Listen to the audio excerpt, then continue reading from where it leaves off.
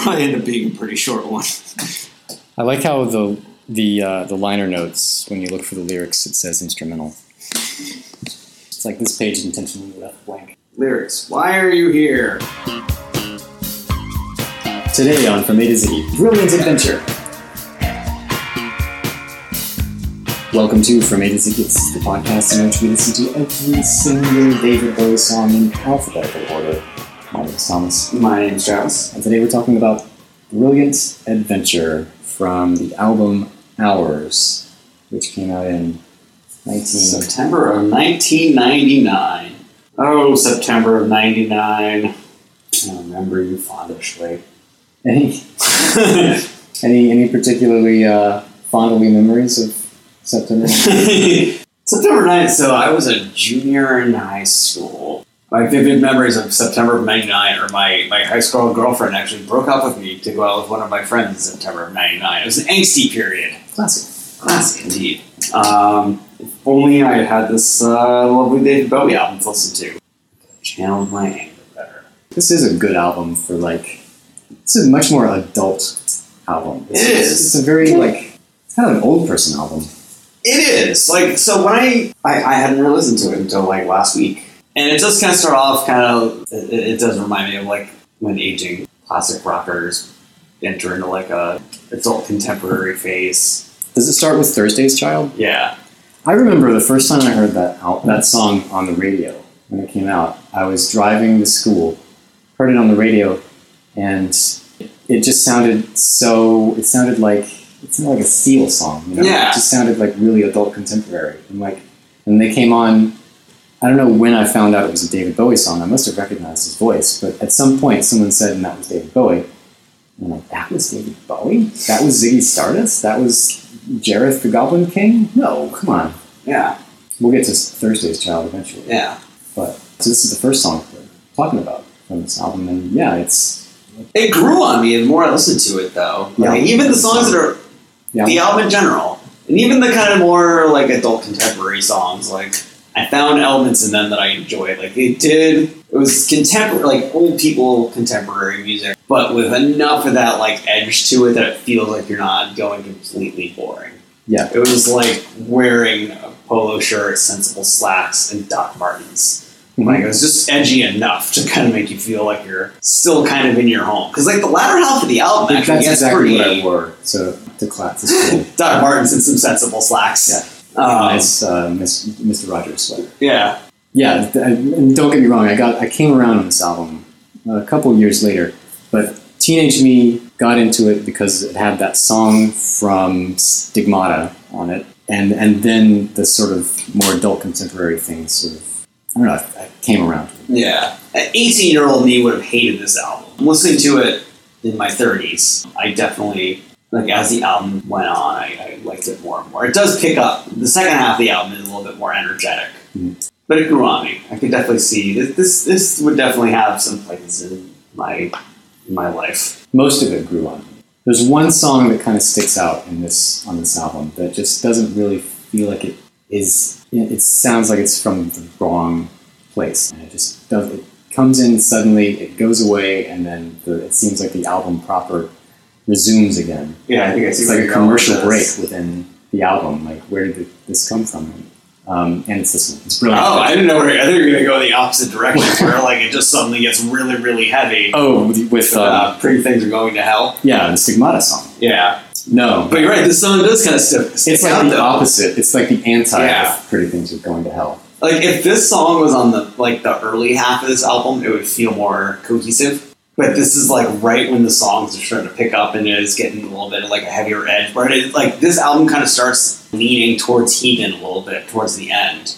With the sort of decay, the slowing down. It kind of eases into more of an alternative rock. But yeah, then there's this one song in the middle of that build. Yeah. And you're just kind of wait a minute, did this turn? Am I listening to Heroes right now? What happened? Yeah. It's like one of the songs from Heroes jumped through time, as Bowie and his songs are known to do. Jumped through time and landed on this album. Yeah.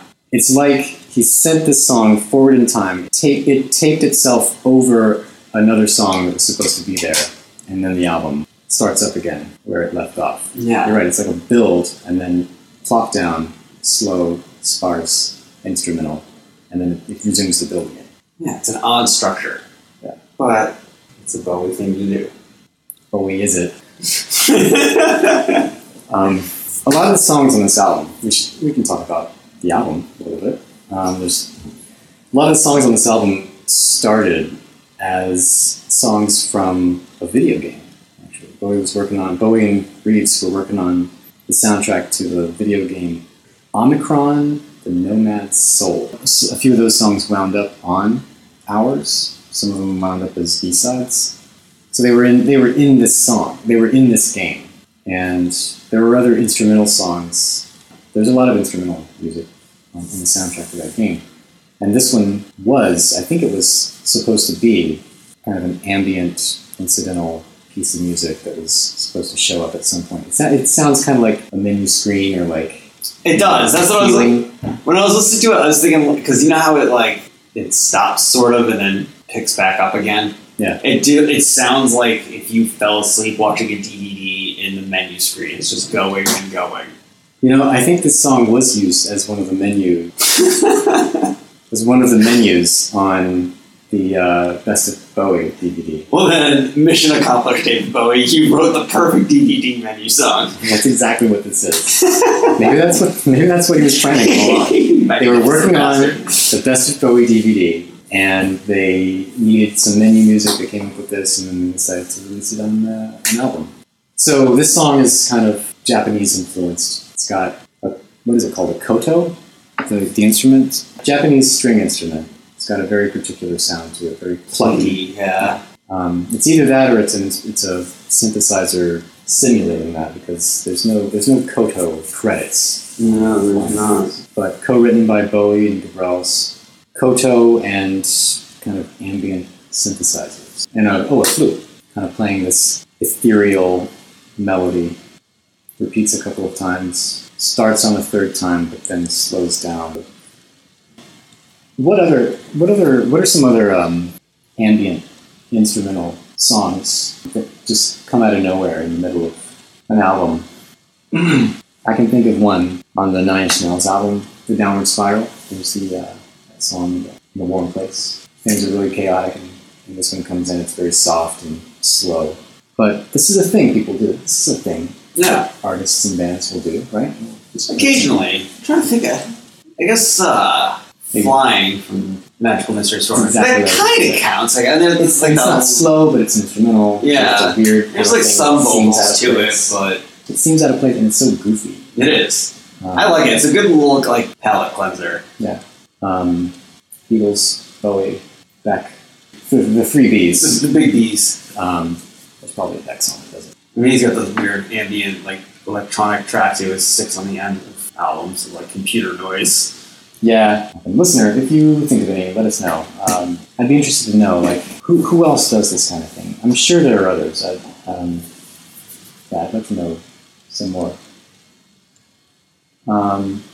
So, how you doing? How was your day? It was actually pretty unexciting. Yeah? We got a few minutes to kill. Yeah. There's some more to talk about with this album. We already covered all. The album art's pretty cool. Yeah, I like the lenticular. Yeah. Art. So the physical release was October 4th of 1999. So I guess when it says release on here, it's September of 99. That's the download release. This was the first time that you could get an album to download a couple weeks before it even came out on physical CD. Once upon a time, that was a novel thing. Oh yeah, it was unheard of. Totally unheard of. And this was this kind of... Because music on the internet wasn't real music. Yeah. You downloaded it for free. Yeah. So around, summer of 99, probably when Napster was really starting to establish itself. And it was becoming an issue where bands would put together an album, wanted to have it leak on Napster or some other file sharing ahead of its release. And David Bowie was the first person either embrace the culture or just try to get one step ahead of the culture and just release the whole thing on the internet. And I'm sure there was people that were releasing an entire album on the internet That's silly. Yeah, It's yeah. a fad. Yeah, right, because there was mp3.com, which I remember fondly. You could download music from artists. They would put their own music up on mp3.com, and it was mostly garbage. Because if it's free, why would you spend any money, any effort creating like really high production value art if you're just going to give it away? Right. But Bowie had this whole website set up, BowieNet. He had his own ISP going. He had bulletin board or forum system where he would actually, in chat rooms, where he would come in and he would talk and he would interact with people on a regular basis. And so it was like an interactive presence. Bowie was right there with you. It's like a personal kind of thing. Yeah, it really laid the course for how people consume music and artists. Now, every band musician is on Twitter. But yeah, Bowie was one of the first ones to kind of get in there and embrace the internet. We joke about Bowie inventing all kinds of things, but Bowie legitimately invented the personal kind of interaction between fan and artist. And it's an odd album to have that distinction because it's not a very modern feeling album. There's a lot of throwback to it. Yeah, and for it to be kind of this trailblazer in modern music releasing is kind of ironic. All right, I think we've dragged out all we can from this one. We've let it dry. Still managed to get a lot out of it. Surprisingly. Yeah. I mean, it's not a trash song. No, I mean it's good. It's nothing spectacular. It's I don't want to bash it, but I wouldn't say it's either adventure or particularly brilliant. It's just a pretty basic instrumental. Is it weird that it made me kind of nostalgic for when I used? So I can't really fall asleep. I can't on purpose go to sleep with the TV on anymore. But like I used to be able to do that, so it was like sometimes I put on a DVD before I go to bed. And it made me oddly nostalgic for when I used to do that. I'd like wake up at 3 in the morning to looping menu music and then like just turn it off and roll over and go back to sleep. It made me like oddly nostalgic for those times. That said, I will. I'm going to give it 2.5 DVD menu loops. I'm going to go even lower. I never really jumped for this song. It's not what I reach for. I can't give it any higher than a 1. 1 DVD menu loop. Well, that's interactive. Yeah. From A to Z. Listener, if you want to join in the discussion, if you think we're just completely off base with our assessments of Brilliant Adventure, get in touch with us. Follow us on Facebook, Twitter. Let us know what you think. Leave a comment on the page for this episode at FromAToZiggy.com. Email us at podcast@FromAToZiggy. And most importantly, listener, if you want to support this show, we don't ask for money. We don't ask for fame. We do ask for, we want to be internet famous, and so the only way to do that, listener, is if you leave a review and a rating on iTunes. The ultimate. Even if you don't, the tastemaker of the 21st century. Exactly. Even if you don't subscribe on iTunes, just go to iTunes. Set up an account on iTunes and rate and review this show. Until we'll be talking about Bring Me the Disco King, because I cannot think of any way to segue from this one to that. My name is Thomas. And my name is Travis. And have a break. Have a brilliant adventure. Do you remember Agatha's Beer? It's such an ugly song. I've heard a rumor from ground control. Oh no, don't say it's true.